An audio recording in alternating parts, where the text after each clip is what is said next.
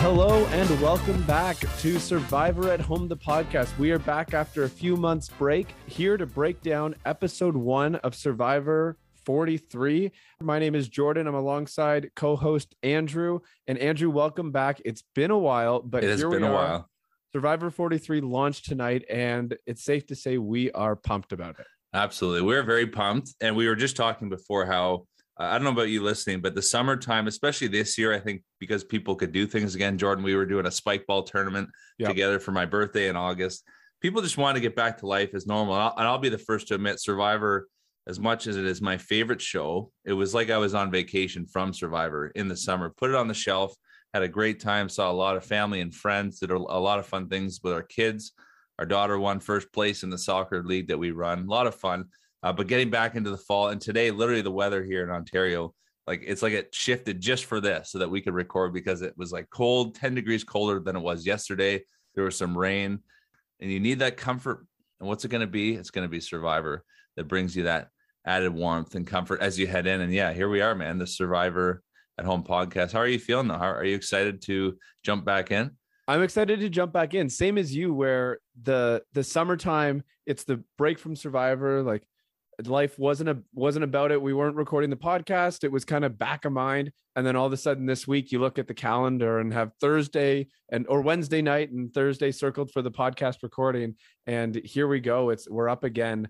We enjoy doing this podcast. We've done it now 2 seasons. We've done it for a year. We're marking a year anniversary coming up not too long from now on the Survivor at Home, the podcast. And I'm excited to break it down here. We want to give the listeners a bit of a recap of what you're going to hear from us and expect from us each week as we go through this podcast. So the first thing is we're going to recap each episode. So we release these podcasts usually Friday morning. The episode happens Wednesday night, and you can find the podcast on Friday morning. We're going to recap the episode, break it down. We were joking just before we started recording about how our podcast is going to be longer than the episode itself.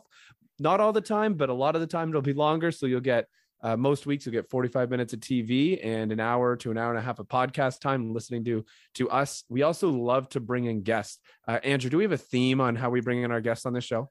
That's a great question. We have no theme whatsoever, except for people who are ideally a part of the Survivor at Home community, who have played before, and we'll explain what that is in a second. But also this year, I had a few people even this week get in touch with me. They said, "Hey, I heard about your podcast. We love Survivor in our house. Would you consider having guests who haven't been on the game?" So we can talk more about that, but we want people on here that love the show, that are inspired by the show. And just like again, I hit play with our kids. We sat down, they watched it with us today, the episode.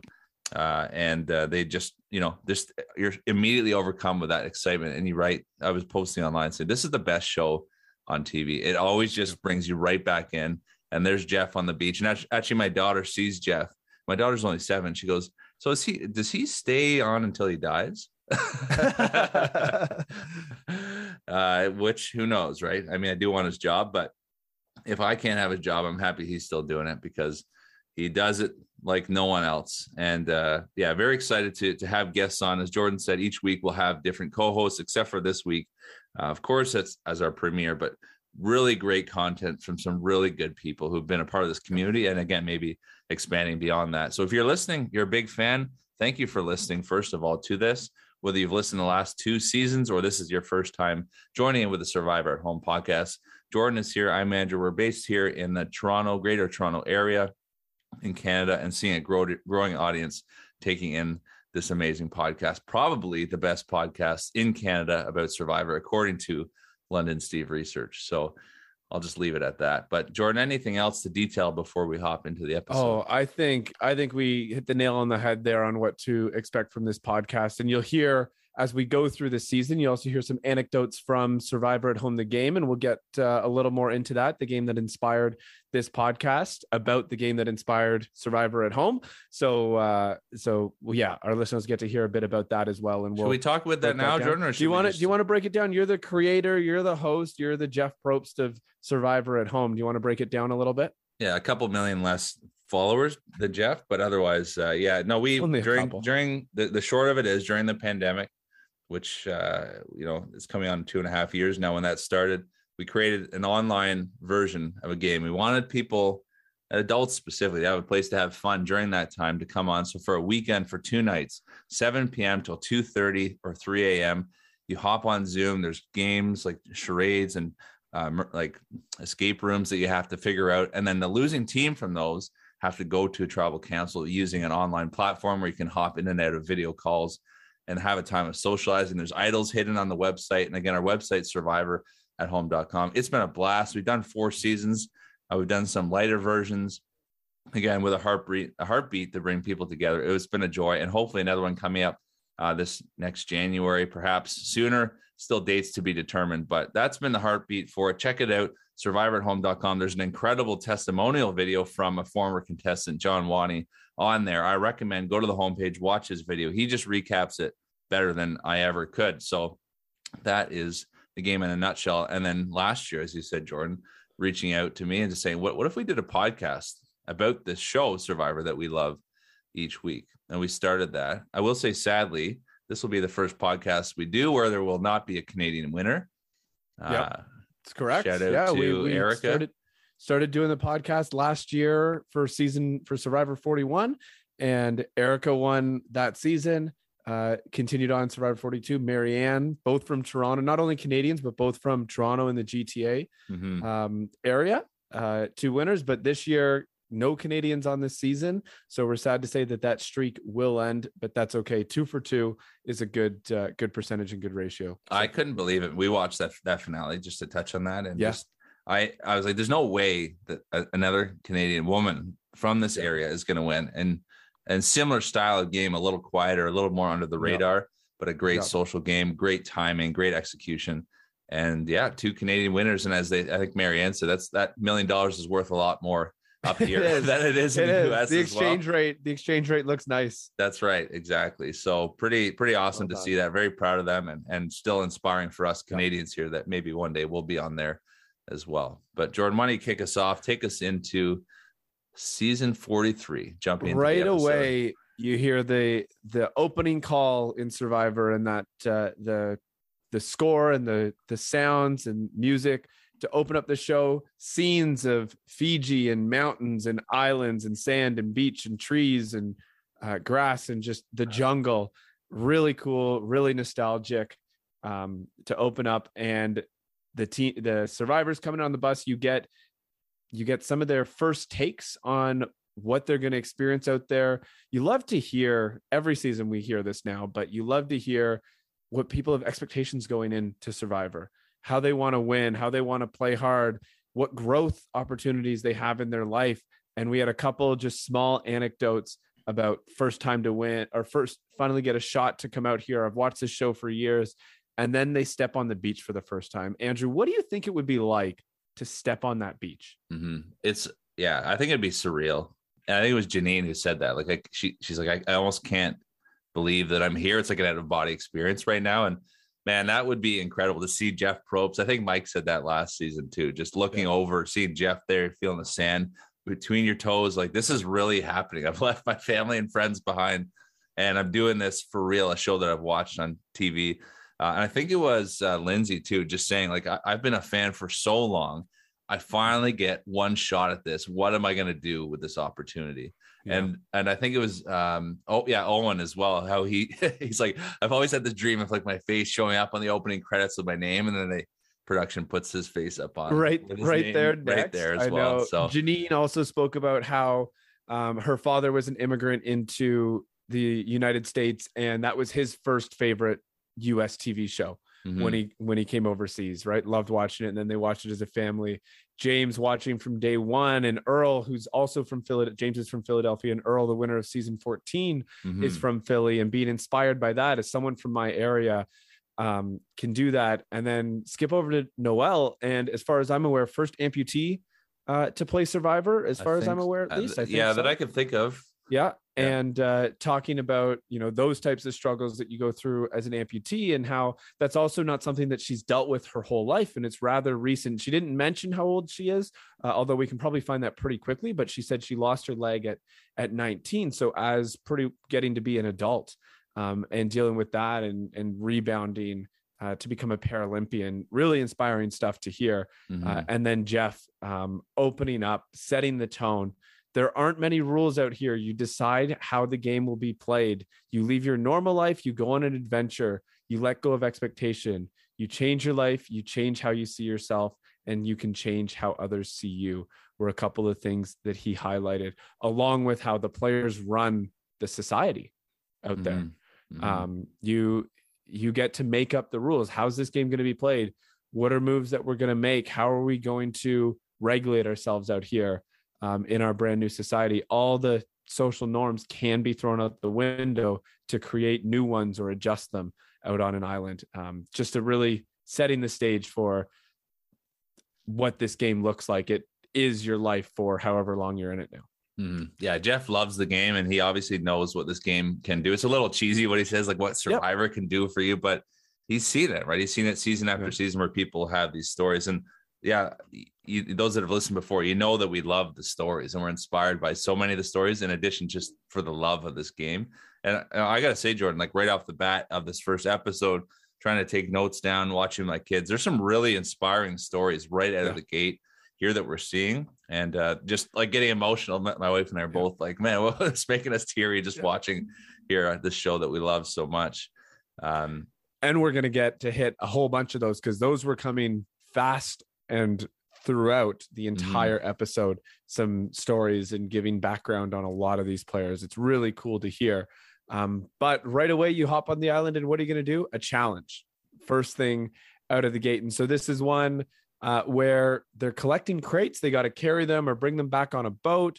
And then they had to build that cube puzzle with the crates. I don't think I've seen a cube puzzle with crates quite like that before. So that was a newer one. And then they had to push that flint off of the pole with their like the bamboo. Thank you. Yeah. And push the ring and the key or the flint off the pole, and the winner gets a flint reward, and the others got to go back to camp. Did you notice right away, as soon as they go to start, there's no starting line? Yeah, Jeff. So Jeff just does like the playground. Here's the start line and makes it with his foot line in the sand. I thought that was hilarious. I love that they're showing that stuff, man. Give us more of that every day. This multi-million-dollar production, and our official start line is a line in the sand from Jeff Probst's heel. Yeah, I love it. It's great. He's my hero. And no throwback to last season or 2 seasons ago too, with the the blood and with High last season, the mud and Lindsay the blood and the hidden, mud and the blood. None of that. Nothing. You're looking like, are they going to hide? But this group now has watched 41 and 42, and I think someone just later on references being at camp, and it's like, oh, it was easier when Jonathan, watching him on. It seemed like it was so easy when Jonathan was cutting up this bamboo. Right. So they've seen it. They know what's coming. They know that there's nothing around the corner, or there might be, but they're at least expecting that there's something there. But there's nothing there in that first challenge. No, I was surprised by that, but also thinking it through that kind of perspective of, they've seen it. They know they're going to start to expect that type of stuff. So things need to be different now out here. And that's a good start to this episode. Baka, the Yellow Tribe, are the first ones to bring back their puzzle, or at least the crates, and also the first to bring back the boat. But Coco reaching the finish line first, but Lindsay struggled with the key early on. That's tough when you're out there doing that first challenge, and you're solo now performing on the tribe, and you're the one who's struggling. And Dwight from Vesey is able to get the flint. He puts it a cool strategy. He puts the flint inside the pole because that was Cody. Yeah, Cody called that out. Or AKA party guy, we called him in our house. He's like, why don't you try and get the flint like through the hole of the top of the bamboo? And it worked really well, and they got it to the top. And Lindsay, she was pretty disappointed in herself. It's all, if you've listened to the podcast before, we talk a lot about this, of just that tension of like, you want to self-nominate because then you get a bit of spotlight, like Sammy does some good things for his tribe, but alternatively, that early on, when you put the spotlight on yourself, the blame is on you. And Lindsay just says, I thought I could do this, but you're out here, and it's just a lot harder than it looks. Yeah. She kind of insinuated like, you think you can do it, and then Survivor kind of humbles you of like, it's not as easy as it looks out here. And we love to say that type of line, but she just lived it. It's not as easy as it looks. So Vesey wins reward, and then there's a penalty for losing, which is that Baca and Coco both have to earn Flint. Immediately when I saw they had to earn Flint, I went, Sweat or Savvy? But what are they going to do? Because you just did. They'll know the triangle puzzle. Right. They'll know the answer. Someone's going to remember that answer. Our daughter literally goes, again, who's 7, goes, wait, didn't they do something with triangles last year? So it's like, okay. My daughter knows they definitely cannot repeat the same one because someone will have known the number. So we go to commercial. They come back. It is Sweat or Savvy, but both challenges are a little bit different. Savvy, I thought this was actually pretty cool. Mm-hmm. It was a series of bones that were made to look like they were figured in a way to look like numbers, and you had to come up with the highest whole number possible, the greatest whole number possible. And then Sweat was digging until you found your Flint in a certain area, and the two tribes have to go through that. Sammy first up mentions, I'll do Sweat because we lost that challenge. And I love it when they spearhead that with a confessional, match it up right away. And you have Owen going, why I don't want to do Sweat. Let's all work together on Savvy. I know that I'm going to be the next physical player out here who's going to have to do Sweat with Sammy. Let's please not do that. They chose to do Savvy. And Sammy just saying every little thing can be used against you in Survivor. Like, those little anecdotes are crazy in this game. But eventually, how did you find, do you think you would have been good at this Savvy? Before we get to the answer, how did you find this Savvy challenge? Yeah, I mean, it looks simple. And I think they said it's twice, right? You can move 2 of the bones in just one time and that's it. Exactly. Yeah, I mean, in theory, it looks easy, just like the triangles last year. I think in general, that's something that with 4 hours time, you should be able to get. But it is one of those, just like Lindsay said previously, right?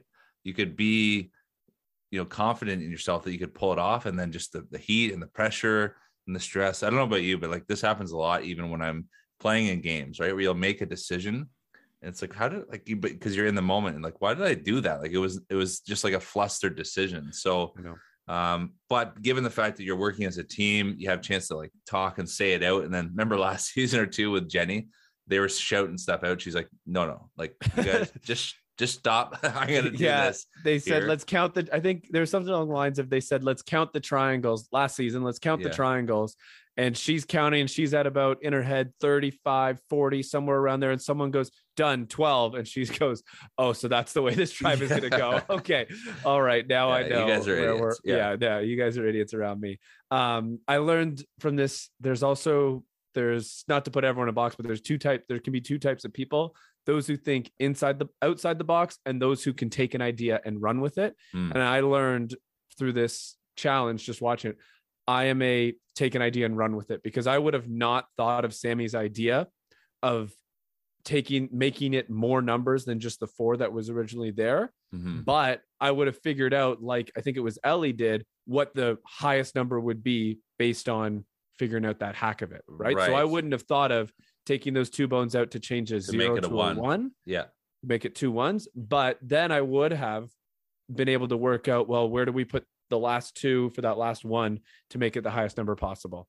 So you're saying you would not have won. That's what you're saying. I would not have won if it was me on my own, but luckily this challenge is designed, it's all 6 people. Yeah.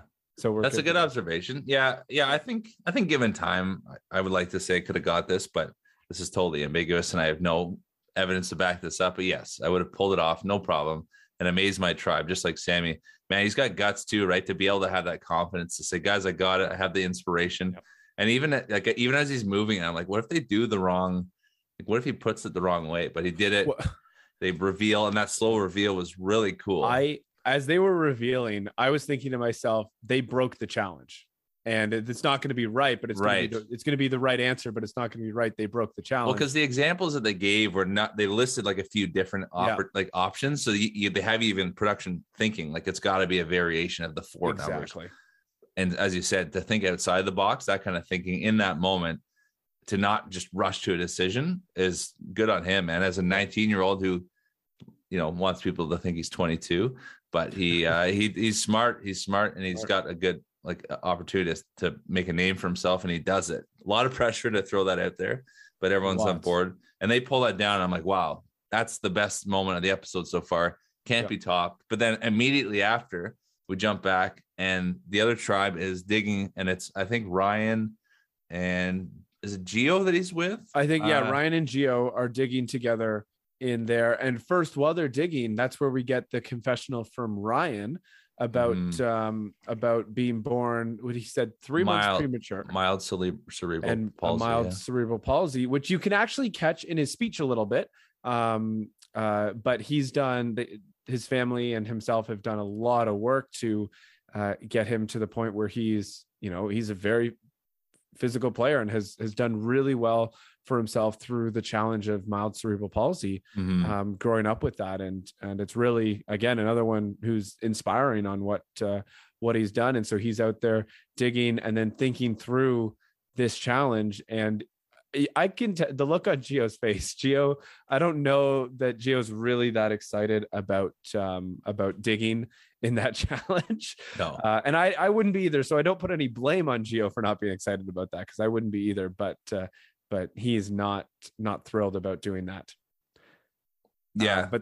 They were, I was going to say too, Ryan, like, so I think I have written down here that he's 25 and having been through that, just physically, we see that later in the immunity challenge as well, just dominant, gets down and helps them, but also just very strategic in making the X. And again, you always wonder when, just like Sammy, if someone has an idea, is it going to turn out poorly? But his idea to do let's make an X and like work towards each other or towards the middle and just dig in this area. To be honest, I don't fully understand it, but whatever he did, he covered a lot of ground and they got it in seemingly no time. Because that to me is one of those challenges where you just assume, like in past seasons where they got to do the buckets of water, that it's going to take a good chunk of the time. Yeah. I don't think we ever saw a time stamp on it, but it seemed to be relatively early into those 4 hours that they got. Yeah, that's what it seemed to be. That's what it seemed to me too. It was relatively early in that, maybe, I don't know, 30 to 40 minutes in, which is still pretty early in that, maybe earlier, maybe a little bit later. But yeah, I agree that it felt pretty quick based on the editing of the show. And I would assume that it was pretty quick as well in that. So they did. Yeah. Ryan came up with a great strategy. You understand it? I don't get it. I don't get the logic in the X. The X, they just wanted to cover as much ground as possible. I don't know the math or the geometry behind why an X covers the most ground. Maybe someone can break that down for us in a future episode. But that was their goal. They came up with a clear strategy, and they covered a lot of ground in the middle specifically while still being spread out. But either way, it worked. It was the right call, and they found the Flint. So everyone's got Flint on day one, which is happy ending for all the tribes at the end of the episode. We'll see you later. Fire represents your life, and Andrew, when your fire is gone, so are you? It's been a long time, man. It's been a few months. You're putting me on the spot. So are you? Yeah. I want to ask you, what do you think about Sammy's decision to lie about his age? Because I think he gets into that right after this, where he's sharing that he's 19. He doesn't want to be underestimated. He says, I'm 22. What do you think about that choice? It's an interesting call. I mean, we saw 2 seasons ago, Xander was the 19-year-old out there and got a bit of a rap of being little aloof, I think, at times. And maybe people are threatened as well by someone being so young and not wanting to trust that, or I don't know exactly what was going on there. But the youngest of players typically don't have too much success. I know Xander went all the way to the end, but then really struggled to get votes in the finale. And so younger players typically don't have a ton of success. There's a couple younger winners. Michelle Fitzgerald was pretty young as a winner. But he wants people to think that he's older than that. The other thing with Sammy, the age thing didn't really stand out to me. It was that he has a confessional about how they can use kind of every little thing against you, and he doesn't want people to know how smart he is necessarily right off the hop. But then he has 2 moments in this episode where he really steps up with good ideas and smart calls. The first one being in the Savvy Challenge, where he brings that up about he figures out the ones and expanding the number. And then there's a second one later on. I believe it was in the he got the fire started, didn't he? He got got the fire started. And there's something else that we'll get to. But there were just a couple of those moments where he stood out right away, and that kind of went against what he told us he was going to do earlier on. Mm-hmm. It's an interesting conversation. Same with Gabler, right? About the age thing. And as much as you don't want to be biased or even think of that when you're watching the show, I think the reality is, for me, when I think of a 19-year-old, I'm like, well, maybe they'll be brought along for a while, but I don't think they'll win. And same with someone who's a bit older. And Gabler and Sammy identify that, right? Like that our age is a factor. And so just to be aware of it.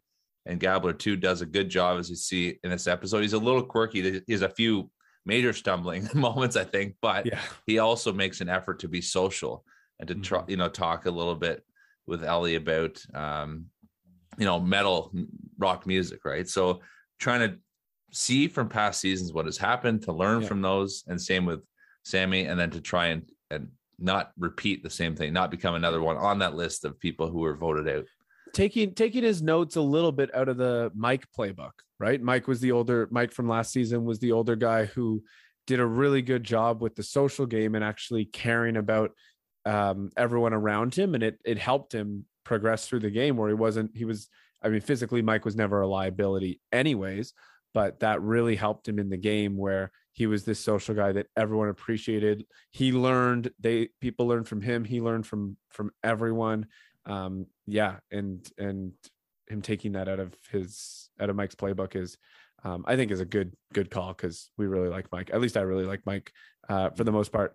As we go in post the Sweat and Savvy challenge, Noelle and Justine are loving each other on Vesey. They're getting along. You start to see the little breakouts of people walking along the beach together, down some paths together. We used to hear, I laughed out loud almost at this. We used to hear all the time people say, yep, 1,000%. I'm with you 1,000%. We're doing this 1,000%. And the new thing is not 1,000%. The new thing is, if I hear your name, I'll let you know. And that happened 5 or 6 times, I think you can count throughout this episode, of, if I hear your name, I'll let you know, which is basically I'm not non-committal committed to working with you. Right. It's the new promise. Yeah. It's the new promise. I'm not quite promising you that I'm going to help you, but I will let you know if your name is thrown out. Which I wonder if someone will actually hold up to if they need to. Mm-hmm. This is too where Cody, again, party guy, he starts, I think he's smart for this. He actually throws Justine under the bus. Yes. Just what you got to do, right? That initial time, that's what terrifies me the most, man. Imagine getting there, especially on a tribe of 6 people, and being like, okay, how do I get in the majority alliance here? There are not a lot of numbers to work with. So you're just doing what you can. And I think we see the two, Noelle and Justine, talking, and Cody smartly throws Justine under the bus, saying, well, yeah, she's, in sales. There's a stereotype for salespeople. We should probably watch out for her, because she's really good at manipulating or, tricking people or getting people to do what they want. Meanwhile, Cody is none other than an elevator salesman, which makes you think, who's he selling elevators to if he's giving that rep of salespeople? It honestly, that sounds like in the same category as a car salesman. And if there's any elevator or car salespeople listening, this is a stereotype, but there's some truth to it, I think. And I think Cody's going to have a hard time shaking that stereotype, because he does come across as a kind of, what did he say? Right. Even in the intro, he's like, I kind of spent some of this money already, so I really need to win the million. I really need to win. So a little shady, right? Yeah, a little much. He came out guns blazing in this episode for sure, in this season. The Baka tribe, we also saw Ellie. Here's another one of these stories. Ellie tells a story about her sister, and losing her, but not just losing her in death, but also in that she looked up to her sister. And then she mentioned a family trauma, but I don't think she said what the family trauma was, but when they were kids or young adults. And then that led to kind of losing her sister to drugs as well, and not speaking, even though she was her hero, and then eventually losing her to an overdose, and just the difficulties that come with a story like that, and trying to reach out but not being able to. I think that really plays a role, that obviously is really going to play a role in her life, and it's playing a role in her survivor journey now, and we'll see how that plays out. But it was one of those stories, to the heartbreaking stories that we hear as well in real life. Yeah, it's interesting in Survivor too, because that moment was very powerful. Our kids, who are again 7 and 5, asked that. We didn't catch it in time, and they're asking, what's an overdose? And we did our best. We do believe in talking to our kids, but also appropriately, so trying to talk through that. But just that it's really tragic, right? If someone gets to a place where they're really hurting, and kind of talk through what addictions are, and a little bit of mental health. And kids today are pretty emotionally intelligent. It's, there is a real emphasis on that, and my wife and I do try to talk to them about that. So we had a little conversation about it and just identify that this is really sad. But it's interesting too, how that sharing that story, this sounds crass, but actually helped her strategically, because it immediately forms a bond. And I'm not saying in any way she threw this out there to manipulate people. It was a very genuine moment, but by her sharing that opened up her vulnerability, and the 2 other women there with her, there was that immediate connection. And that's, as I said earlier, like, how do you get like that tribe of 6? How do I get in with people? A moment like this will lock you in pretty close with people right away that you don't even know, versus just some small talk around the campfire. Yeah, absolutely. And I totally agree with that. When you get to know someone, something intimate about them in a situation like this, whether that's strategic, you wouldn't tell a story like this as strategy. It plays, anything in Survivor is inherently almost always strategy anyways, or plays into your gameplay in some sort of way. But you don't tell a story like this because you want people to like you strategically. You're telling a story like this because you're being vulnerable in that moment, and people are getting to know you better, and you're getting to know them better as well. Especially if it's a big part of your life too. Like this like a legit major trauma in her own journey. So to bring that up it's totally appropriate, because that's something that would be on your mind every day and inspire you to play, versus like a stretch of a story right out of the gate to try and get sympathy, or throwing way back to that season where the guy was lying about his grandmother passing Johnny away. Fair, Right? Johnny not so fair play. Johnny Fairplay. Johnny not so fair play. Yeah, so that's a bit of a jerk move, but nothing malicious here, and actually a very moving moment to hear Ellie. And I gotta say, she's a psychologist too, and there's a few times this episode where I'm like, this is a player, just the way that she's coming out of the gate. I think that's how I would play, like a very honest, like wear your heart on your sleeve, a bit of a vulnerability to try and build genuine connection and see where that takes me. And as well, later on, to use some of that skill set that she has, even in diffusing someone like Gabler. We'll get into that. We'll get to that moment. But get into that moment. Sure. Man, it took her 2.5 seconds to do that. Yes. But not everyone can do that, right? Not everyone can rein that in. So anyway, we'll get that to there. But that one's going to come up. I'm impressed with Ellie so far. Yes. We'll see where that goes. And who were the 2? Who were the women there that she was with? Would that have been? That would be, the women on her tribe are Mariah and Janine. Okay. Yeah. So that would be who she was speaking with in that moment. Also, as we move forward, the Coco tribe, Lindsay tells here we go again. I got your back. If I hear your name, I'll let you know. And then Lindsay wants to bring in James, and James, setting himself up really well here, has a couple people that a couple of the guys he wants to work with, finds out all the girls want to work with him, and he non-committal just goes, I'm in a good spot then. People want to work with me. That's the goal. We got to figure out how to move forward. And he mentioned something about wanting to be a king as well, but we'll get there. We'll get there later. Well, he's a chess player, right? He's the chess player. Yeah. Okay. So being the pawn, but wants to be the king, playing like a pawn to trick people a little bit. So act like a pawn, but play like a king, something like that. Yeah. I like how you said that as if you didn't write the quote down right in front of you. Actually, I did not write the quote down. I have such a great memory. Yeah, I'm kind of a big deal. I did not write it down. I can't believe I did that. We move forward through some more camp bonding. Baca, they're trying to make that fire. Is it Gabler or Gabler? Gabler. Okay. He's wanting to connect with everyone, connects with Ellie over metal.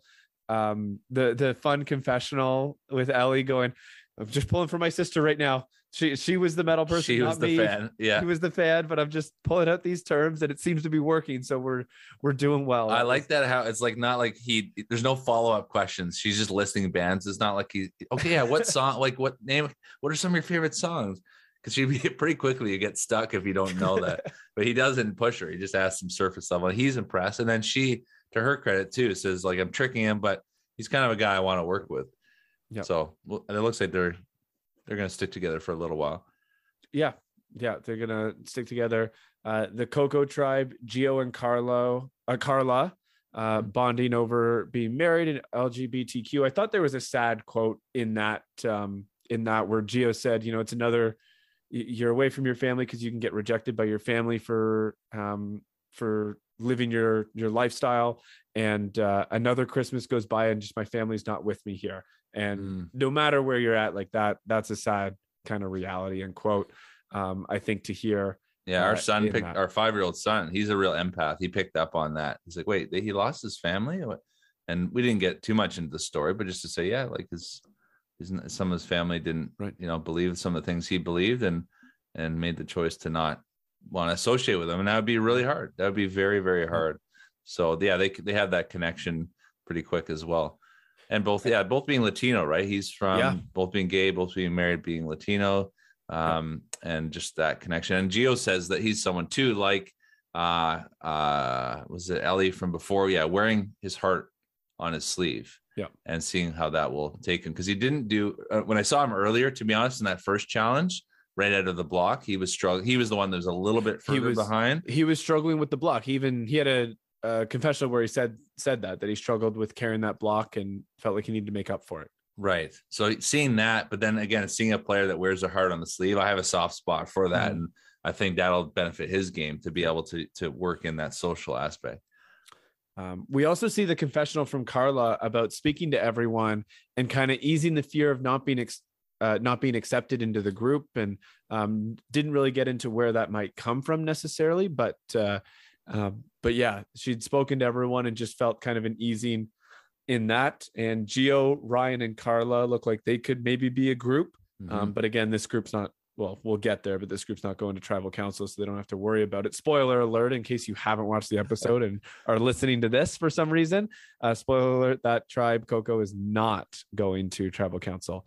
And then the Vesey tribe, Jesse, with a very cool story, going from being a member of a gang, talking about some tattoos that he had taken off just from that time in his life, being in a juvenile detention center, juvenile hall, and now has his PhD.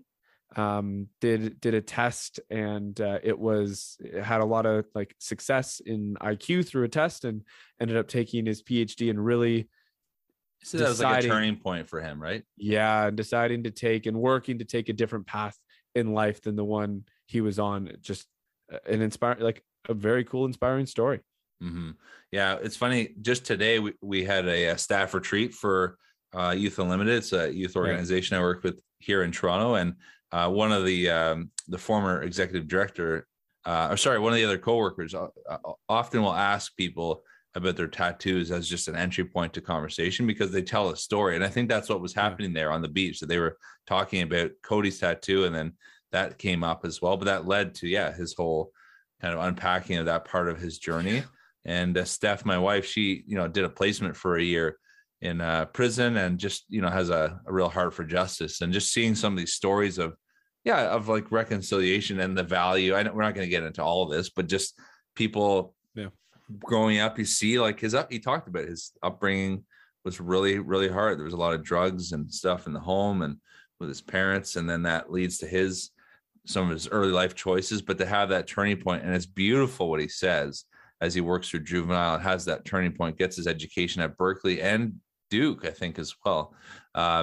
He says, I want to be an inspiration to other I would imagine young men, but young kids or anyone who's in juvenile right now thinking they're not going to amount to anything, because that's how a lot of youth feel, right? They just get in these places, and it's like, that's their world. We all remember being younger, and like, that is all, and for many youth, even today, feeling very hopeless, feeling very stuck, and to be a testimony there of a life change and transformation and being a positive example. Really powerful to see that. We've seen that in the past few seasons with a few different stories. Like, who was the guy? I think last season where he was. Remember, he was sick in the hospital, and he talked about how I'm here now, and any kids watching right now on, her in the hospital. I hope it's an inspiration. He had the curly hair. Green Tribe. Oh man, it's not coming. I can picture his face.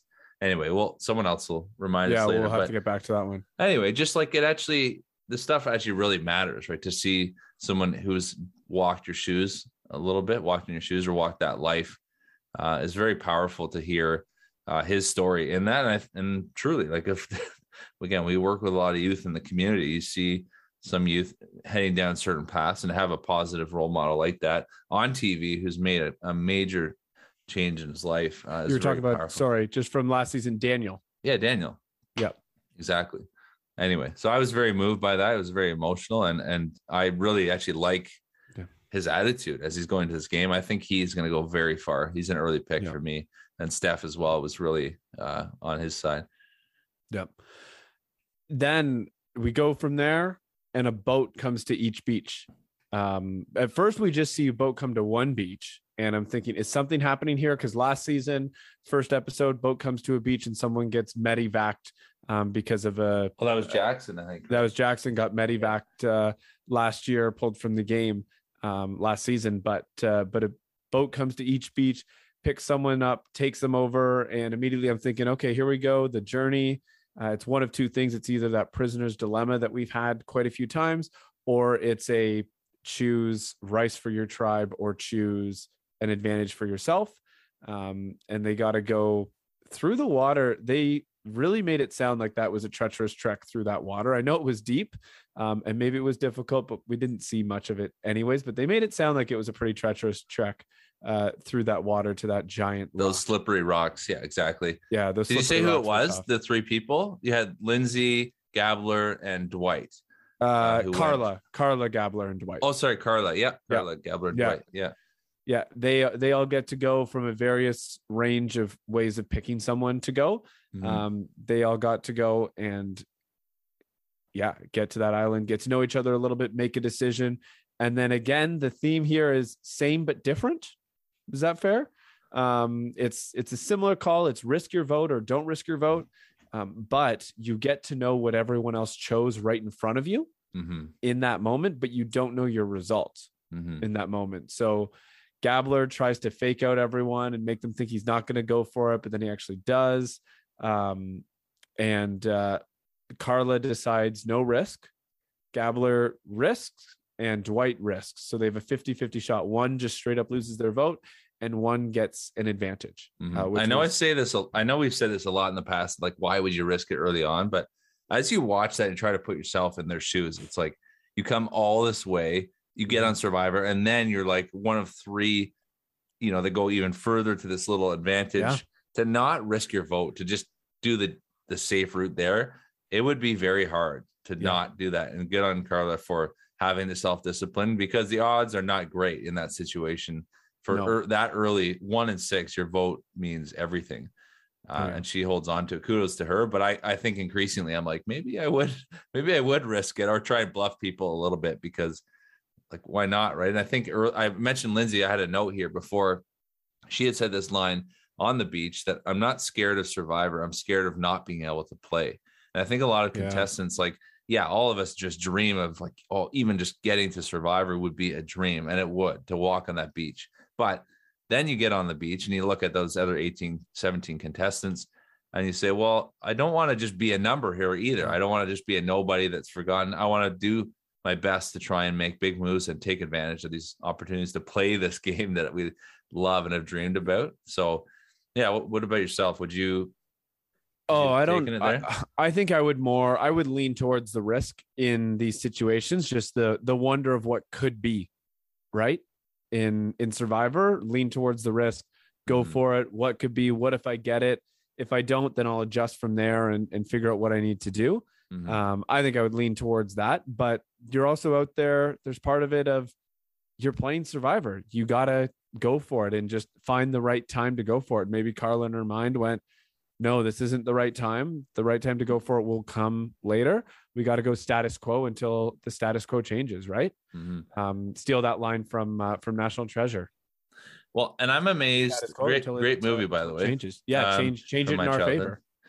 You know, I think I would be more worried about just going in the first place. Like if I got nominated or drew a number, like I would be in my head thinking, great, now they're going to, 5 of them the whole time are going to talk about me. I'm amazed. It seems something has shifted in the game a little bit in recent years. Same with when people get advantages or idols, but even that opportunity to go, I feel like it wasn't that long ago where people would rally together and say, look, this is like an obvious first vote. If we go to tribal, let's pick on whoever it is here, because they at least to have that conversation, which maybe it did, but I'm amazed that that's not more influential. But it seems that many seasons, these even like literal advantages, or at least the opportunity to have one, doesn't really sway a lot of people. People don't just quick to jump on that.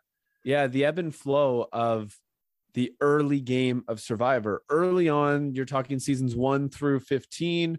The first person out is someone who's out there, didn't really understand what they were getting into, or physically is just not up to par and they can't help anyways. That's who gets voted out early on in those first couple of seasons.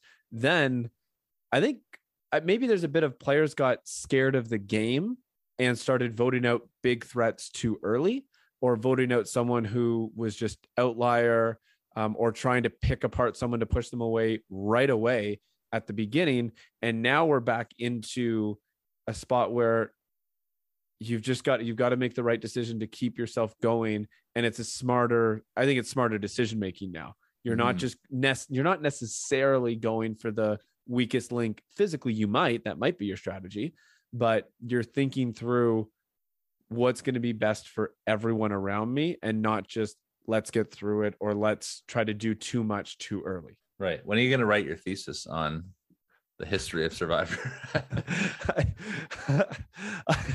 Well, I do not have a thesis on the history of Survivor. You know a lot. You get Kel in there. We got a few other big fans.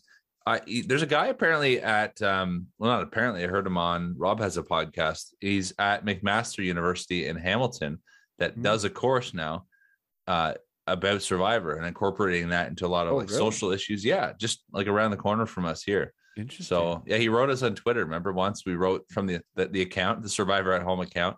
Oh. And he's like, hey, let's talk, let's chat sometime. But I never did follow up on that. But anyone listening want to study some Survivor, go ahead and look at McMaster University. There you go. Shout out to McMaster University for that one then. Yeah. Okay, we're getting ready for a challenge here. But first, 30 minutes without fire comes on the screen for Vessi. They had gone more than a day without fire. They can't cook anything. If they're able to catch anything, they can't cook it. They don't have warmth at night. I don't know how cold it gets at the nights in Fiji, but I'd assume there'd be a little bit of a chill. They don't have any fire for heat. Just general camaraderie. And then Justine is like, no, I'm determined. We're going to fix this. And she does. She fixes it, gets fire started. They had a moment earlier in the episode where they got it started and then it went out right away, and they didn't get it back for another 24 hours or something like that. Poor Tribe had a tough go early on. And then Dwight tells them the truth, and I think the whole truth about his situation, but I wasn't clear at that moment if he told them about the lost vote or not. But Cody, overthinking the game, maybe right to do it, is very skeptical of what Dwight's story actually is, even though we know he basically told everything. That's the cruel thing about the game, because no matter what story you tell, I mean, you can tell when people are lying generally, especially if they have this outlandish story, but some of the details of even what they did were kind of random. So yeah, again, it's Survivor. You're supposed to be suspicious of everyone. I would have questioned that too. He even jokes. He's like, yeah, dump out your bag, but he doesn't buy it. But yeah, you're right. He did tell him. I think he did say literally everything that could happen, that he would even go and see what it was and share it with them. Yeah. He did tell people later on, just a few minutes later, that he did lose his vote. I just didn't catch if it was part of his story or not, that the lost vote could come into play. Which means, though, at the Baka tribe, Gabler telling everyone, again, basically the whole story. and he gets immunity idol, and his whole tribe knows about the immunity idol. Isn't that lesson 101, Andrew? It was, like I said, though, the last few seasons, we've seen people just basically wearing an idol around their neck the whole time and still not getting votes. People don't flush it out. It's very strange. That's what I meant. Like the game, yeah. I agree with you. There's more intelligence to not just go with what we think ought to be or what past seasons have done. At the same time, I am just a bit old school. I feel like if someone has an idol that everyone knows about and they're not like the GOAT, little G GOAT that you want to just take to the end, then try and get that out pretty quickly. No matter how the game flows and how the game changes, one thing remains constant. Information that you have that no one else has is one of the most powerful things. Mm-hmm. And so if you have an immunity idol or even know that someone else does and almost no one else knows that, that is powerful, because that can give you open up one, safety. Two, you can make a move based on the knowledge that you have that no one else can see coming. It can set you up for later. Knowledge and information that you have that others don't have is super powerful in Survivor. Mm-hmm. And he did give away that, whether it was a good decision or not, he gives that away. Yeah. But again, how could you not? Because you've come back and everyone has watched the last few seasons. So that's the other thing, right? A hidden immunity idol is different than these trips where they, where they play these games of wit. Right. But there's no way around it. Because if unless you go for an outright lie about the whole story, you got to show them. Otherwise they're going to ask, we want to see what it says. Because imagine he came back and said, yes, I got an extra vote, or yes, I, whatever, some other small advantage. That. But I mean, the other thing is you could come back and just say you didn't risk your vote. Right. And say it was risk my vote, not risk my vote. And you just say I didn't risk my vote. So I've got a vote. I didn't get the advantage and I'm good to go. And then no one knows the difference. That's really that's the best way. That's the most solid way out of that. Except for if you go to tribal, there's one less vote read. And then people are like, wait a sec. Yeah. Someone was lying. I don't know. That would scare me on that boat ride back. Like, was it clarified that because he got the advantage, did he get his vote back? I don't know if that was clarified or not. Yeah, he does not lose his vote, and he gets an immunity and he gets idol the advantage that he can use in one of the next two tribals. That I don't know if that's the next two tribals that they're in, or just the next literal two tribal councils. I think he said my next two tribals. Okay. I have an immunity idol for. Okay, that's what he pretty said. Powerful then. Yeah. Yep, very powerful. Okay, so let's move forward. Immunity challenge time. It's a long relay. There's a bunch of different stages to this, and someone will be the first person voted out. That's a crazy statement. Anytime Jeff Probst says that, someone will be the first person voted out of Survivor 43. That's a big moment, because you really don't want to be the first. Well, that's when you realize it too, right? Yeah. Because you've played in Survivor at home. And again, we've done these online games, and it sounds silly, but it's fun. People are making these videos. You get on, you meet the tribe mates, we play a few games, but then you play the first challenge for immunity. And we'll announce that. Say the losing team here goes to tribal, where someone will be the very first person voted out. And even then, you guys have put in Survivor at home hours of your life already leading up to it. Like, you've been preparing, you made a video, you applied, you've been like booking, getting, your schedule in order, ordered in sushi to be eating. And all of a sudden you're like, 1 hour into this game on night one, I might be going home if we don't win this challenge. Yep. And even going into that tribal, you never really know, am I 100% good? You can think you're good, but what if you're getting played? Right. And hashtag Lindsay. I did not vote Lindsay out. I was a part of that tribe, but I did not vote Lindsay out. I will always remind people of that, because some hosts get upset when that topic comes up. Anyways, so through the first couple stages, the mud crawl, digging under that log, through the wood chips, stuff like that. They're all even pretty well. Blue tribe, Coco, they're the first ones that go up the ramp. Ryan's becoming a bit of a physical leader on that group. Very good on him. Vessi get up that ramp as well. James Coco loses his pants. James losing his shorts the whole way up twice because he tried to go up, loses his shorts on the first way up, can't finish, then reset. Someone came down. Ryan came down. Yeah, it was Ryan that hopped down and got him. Hopped down, helped him. He's still losing his shorts. His shorts, he's standing on Ryan's shoulders. He's grabbing the hands of everyone above him, and his pants are on Ryan's head. Because they can't. That's teamwork, man. Teamwork makes the dream work. Oh man, it was classic. So then we get into the last stage. I thought this was really interesting. The last stage of the competition is a tabletop challenge with a ball rolling. We've seen these before, but there are 3 different styles. And right away, it was a small moment, but people might have caught it. Lindsay says the maze is the easiest because you can't fall off the maze. There was no way you get caught in a weird crevice, but you can't fall off the maze. So she called out right away. Good for her. Really good observation. Yeah. Really good observation. Well, we had to see if it was going to work or not, because that straight shot, if you could figure out the angles, that straight shot could be really easy. And the obstacle one is a classic Survivor one. We see that all the time. Usually every season you see it once or twice, that obstacle one. But Coco proves it. Lindsay was right. And she did the maze. So that's part of the reason why they were able to be right, because she was confident in that, believe you can win. And she got it done I'm not sure who else was working with her on the maze. I can't remember off the top of my head, but they finished that maze puzzle first. And then Jesse and Noelle took a bunch of shots at that straight shot one, and finally figured out where, when the two of them were standing side by side, the angle was off. So they switched over and kind of, they were both holding the piece together as one, I guess, and recovered well and got all 3.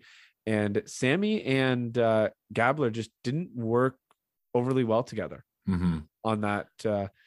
They got in the heat of the moment, they got a little frustrated with each other, which you can understand when you realize that it's slipping away. But I would get really frustrated in this. Like, that's where your tongue would slip for sure, just because it is the smallest movement. So even, I don't actually think Gabler was doing much wrong, but no, just you feel like, well, what's happening here? Like, how do we not get it? It was that close. And that's the kind of, those are the little moments where you just, I could lose my cool or just snap at someone.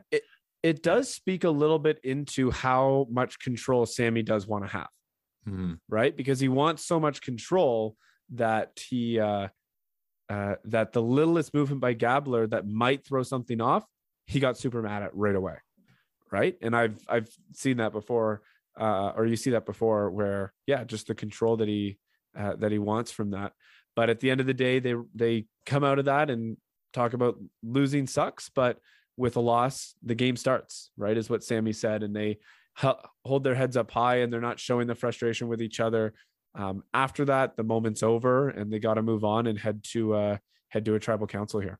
And it's interesting because earlier in the episode, we saw hints of it, but we didn't know yet who was going to tribal. But it did seem like Baka was a little kumbaya, not just like every team getting to know each other, but they literally, because I think it was Owen tried to have some strategy early, and he talked to Gabler. I missed the comment, but he said something to Gabler, and he basically gave him the silent treatment, or wasn't wanting to overcommit. And then he said the same thing, I think, to Janine as well. And it seemed like that team was just not willing to do much. They just really wanted to get to know. And even in the confessional, right on the boat at the start, by the way, you said on the bus at the start, and it was the boat. They came in on the bus. Oh, but it's all good. Did it's I funny? It's okay. It's the first one, and it's funny, and people will write in laughing. They were not. It was a water bus. I'm glad you waited 45 minutes for this. I didn't. If you had corrected me in the moment, we wouldn't get all these messages. Now I know I'm going to get a text from London Steve for sure right away. For sure, that's not a bus. That's a boat. Remember that show on Sports Center for a while? Pardon the interruption. And at the end, they'd always have the guy do the recap of like what they messed up.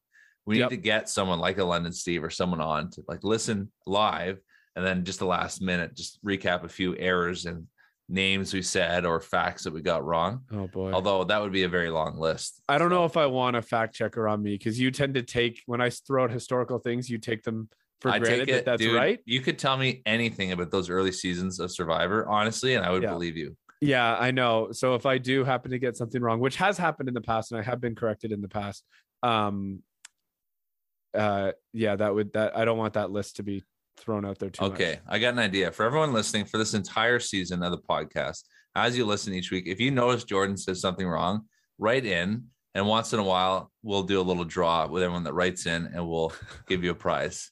But then you also have to write something nice about Jordan because he's sensitive.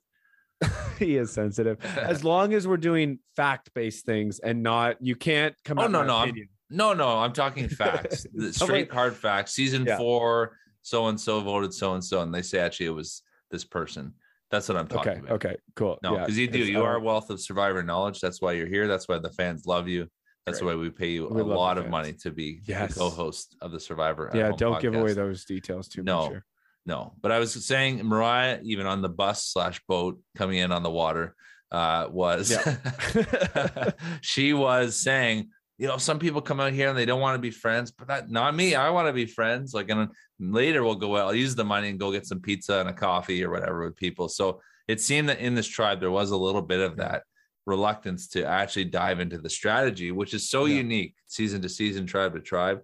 And they were able to, I guess, just coast in that. And then they lose a challenge. And all of a sudden it's time to be strategic. Well, let's dive into the strategy because here we go. We're diving in, and Gabler right away coming out. I know I have my immunity idol, but I'm going to play my shot in the dark. What? Why are you, everyone is confused except for him. Yeah. Everyone watching is like, everyone on the tribe is kind of like, okay, if you want to get yourself eliminated, you can go for that. Why would you do that? It doesn't make sense. Like, you're not this kind of new gift to Survivor in that you're going to survive this and it's just going to be the greatest play ever. Like, there are risks to take that can help you win Survivor. Then there are risks that are not worth it. Yeah. It's funny because normally, again, imagine there's 6 people. Yeah. You don't want to be one of the 6. And then someone makes an idiotic statement like that. Generally, people would be like, okay, see you later. Right. But again, I think it's Ellie we were referencing before as a psychologist. She, I guess, has made up in her mind that she wants to work with him. Yeah. And so she's quickly jumping in there. Like, actually, like, basically, do you know what this wouldn't be good? You don't play that there. It took her 2 seconds. Yeah. It took her 1 sentence to convince him that was not happening. Not even that it wasn't a good idea, just that was not happening. Right. And he decided, and then all of a sudden, oh yeah, you're right. Okay, I won't do that then. Did he say that? Like, I'll just go back and did Gabler respond to that? He just said, okay, I won't play my shot in the dark then. Right. And that was it. There was no like conversation. It was Ellie being convincing, but just saying basically, don't do that. That's not right. You shouldn't do that. And him saying, okay, yeah, I won't do that then. Amazing.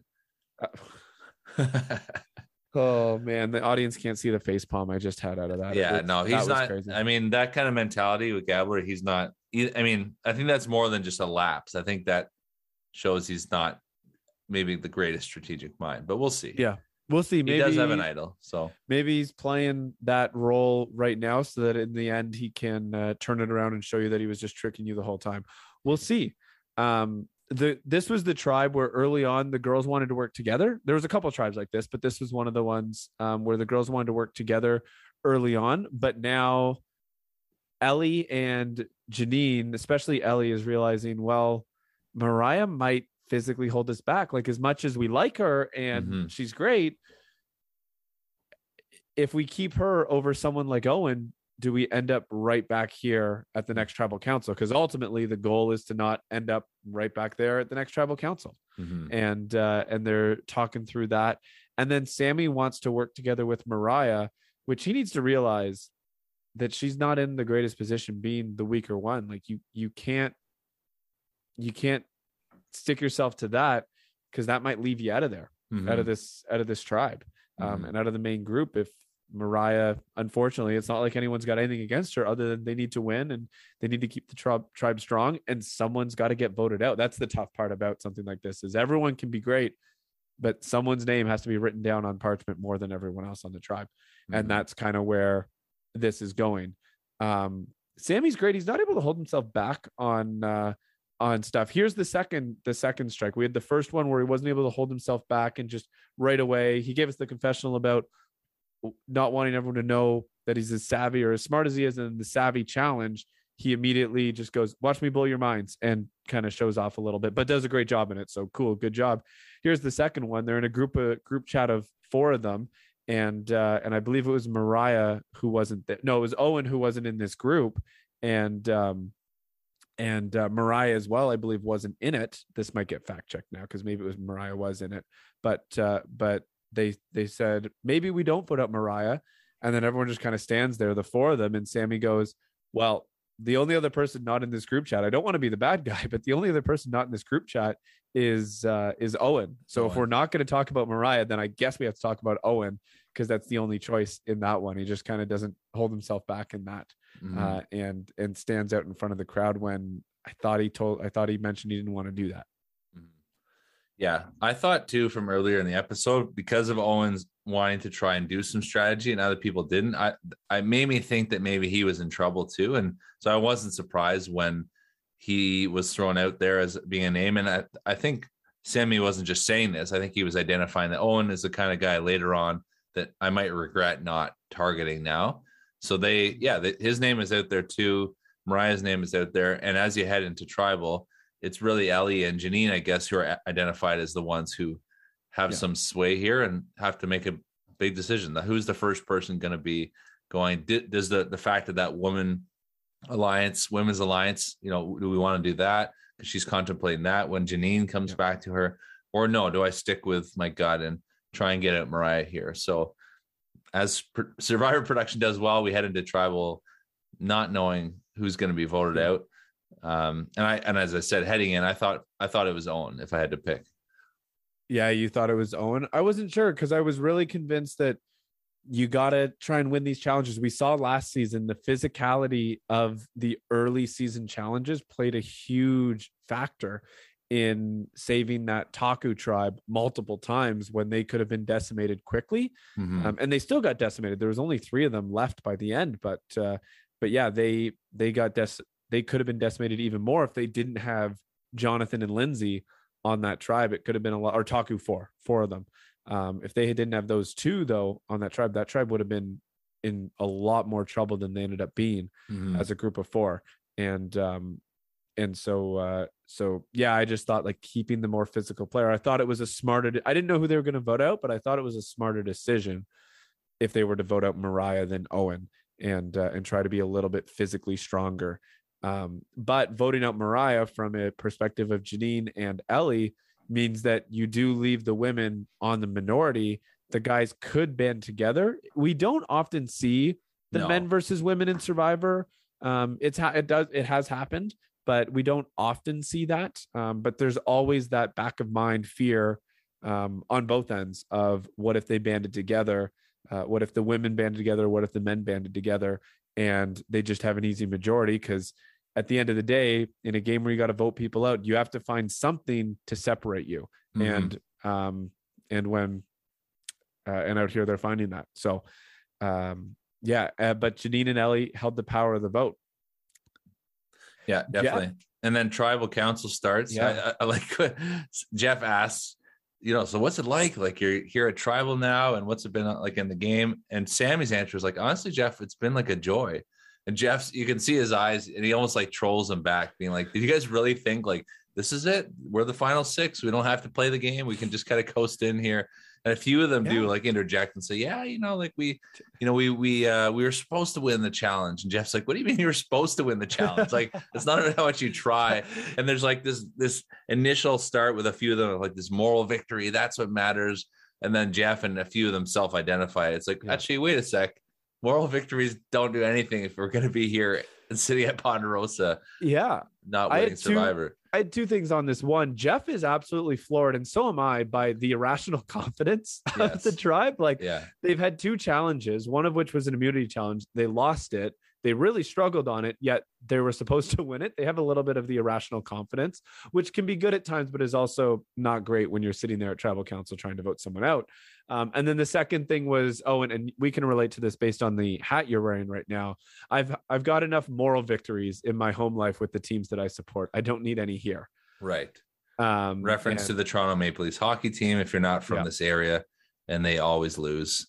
They're kind of like the Buffalo Bills / Jets / Browns / if you other organizations are looking for a hockey team to cheer for, don't pick this one. No, we're stuck. Well, we talked about our kids earlier watching Survivor with us now, which is very special. They are also starting to get into hockey with us, and just asked the other day again, when is the Maple Leafs starting back up again? And it's introducing them to a life of suffering, but there are some joys along the way, but it's tough. Anyway, back to Survivor. Back to Survivor. Here we go. Owen talks about his sports teams and the moral victories. Gabler talks about everyone wanting to be the hero. And then it's early relationship building. That's the interesting part, is this tribal council comes, I think this is day 2 or 3. It's super early. You've met these people literally 2 days ago. You're trying to get a good read off of everyone. The difficulty of building relationships. And then also, it being so early, you only in this game are going to learn more and more about people. This is a fun kind of relationship building exercise, right? You're going to learn more and more, but to progress at any stage in the game, you've got to hitch your wagon to someone. Mm-hmm. And what if you hitch your wagon to the wrong person and you don't learn that for 5, 6, not even 5, 6, 10, 11, 12, 13 days. Well, 13 days is halfway through the game. What if you've learned that the one person or the 2 people you wanted to trust aren't the right people to trust? And usually when you learn that, you're probably on your way out of the game. But the scary thing would be to learn it and you're still in the game and you got to make an adjustment. Right. I've heard there's a group in Florida, the Survivor Vanquish. It's like an online org reality game similar to our Survivor at Home, but they played over a month. And I believe her name is Kristen. I'm sorry, Kristen, if that's not the right name, but really cool game. And I know they're connected through a children's charity, and they often have former Survivor players hop on as like prizes, and they'll post it on Facebook. And I was watching just the other day, and they had Caroline from a few seasons ago sharing some wisdom.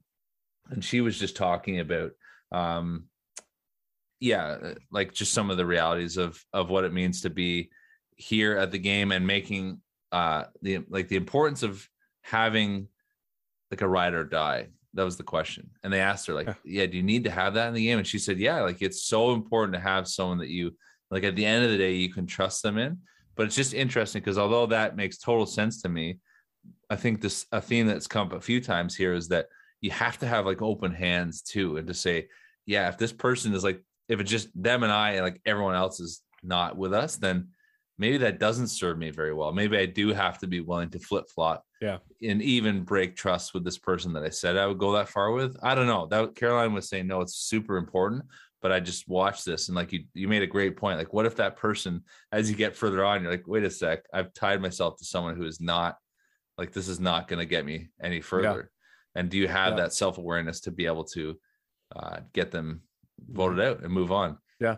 Get them voted out, move on from it. And and what's your kind of contingencies on that? The tension all of a sudden at that point has picked up in tribal council. It's no longer irrational confidence. It's vote time. The last thing, and I said oof to this, Owen with the whoever goes home is going to wish they sent a few more. They talked about the connections with people and they reference like calls and texts. Obviously they don't have that technology out there, but it's just modern day language at this point. But referencing that in a comparison to, building those relationships and setting the groundwork. And Owen says, whoever goes home is going to wish they sent out a few more texts. And then it just skipped to the vote. And my thought was, that's a line that you go home on. Mm-hmm. Yeah. And I thought he was going for sure. Yeah. At that point I was like, oh, they're going to vote him out. Really? That's the way this episode is setting up. And then the votes get read. Mariah, Owen, Mariah didn't read the last vote because it was for Mariah anyways, which made it a 5-1 vote, which is a unanimous vote in Survivor. The only vote not for Mariah was hers, where she voted for Owen. And it's heartbreaking for her. She had fun. She loved the tribe. It's one of those, like, we haven't seen in a while someone get voted out and their confessionals are like, they're upset and angry about it. And not upset and angry because obviously upset about getting voted out, but angry at the tribe or feeling betrayed in a bad way. We had a series of vote outs in Survivor 42 where they were straight up blindsides and betrayals, and one after the other was good job, guys. Oh, did you do that? Oh, wow. Good move. You're right. Yeah. Right. Yeah, you're right. There was a real camaraderie there. A real camaraderie, and still Mariah picks up that camaraderie as well. I'm not sure what about Survivor and these groups of people that they're bringing out are fostering that camaraderie, or at least telling the story of the camaraderie that it's happening. Yeah. I mean, we've talked for years about how when players get voted out or get blindsided, or their alliance member gets blindsided, people are like, how could you do this? How could you betray me? And as a fan, you're always watching, being like, it's because it's Survivor. This is like the same thing. It's like written into the game. It happens every year.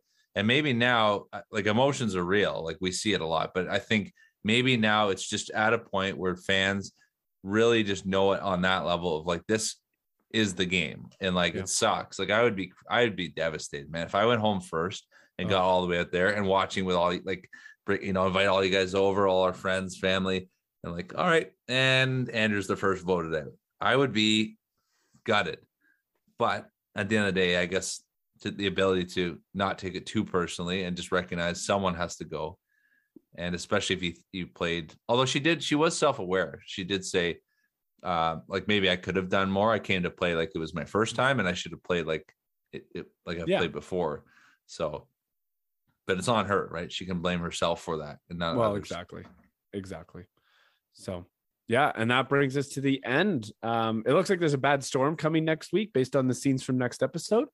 A bad storm coming. We don't often see weather get in the way of Survivor anymore, which I don't think is necessarily a bad thing, because they get to play the game and be safe out there. But yeah, it looks like a bad storm coming in next week. I'm excited for this cast. It's another, like, these people know the game inside out. We didn't get to see much of that. We got to see a lot of the background story, which is really cool to set the framework of this season. A huge story of Survivor for the last couple of seasons has been growth and learning and experience. But at the heart of it, it's a strategy game.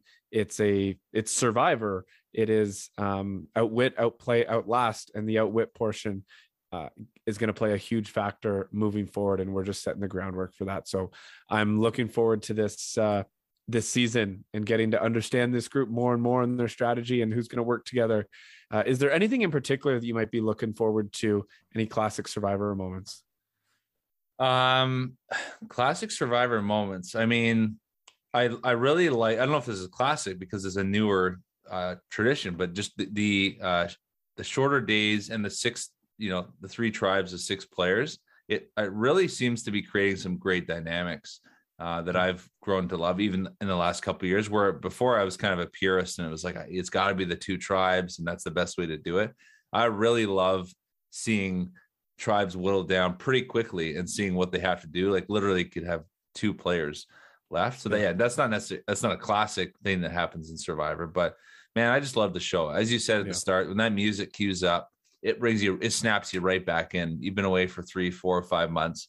It doesn't matter. It's like hockey, when the Hockey Night in Canada, the old theme song comes on, like, you're right back in fall hockey, whatever that comparable is for you listening. But I love it, man. And just as one point of reference to an earlier conversation, the weather in Fiji, based on a quick Google search, in May, the average temperature during the day is 31 Celsius or 89 Fahrenheit. And the minimum average at night is 19 degrees Celsius, 66 degrees Fahrenheit. Okay. So that's not too bad. That's not too bad. That's a little bit cool. Like, it'd be nice to have a fire at 19 degrees Celsius. It's nice to have the fire around you just in case it gets, a little cooler than that. But 31 degrees it's warm. I don't know what the humidity might be like in that climate, but that's a warm, that's a good temp. So not bad weather that they have to deal with out there. I didn't know. Yeah. I knew it would.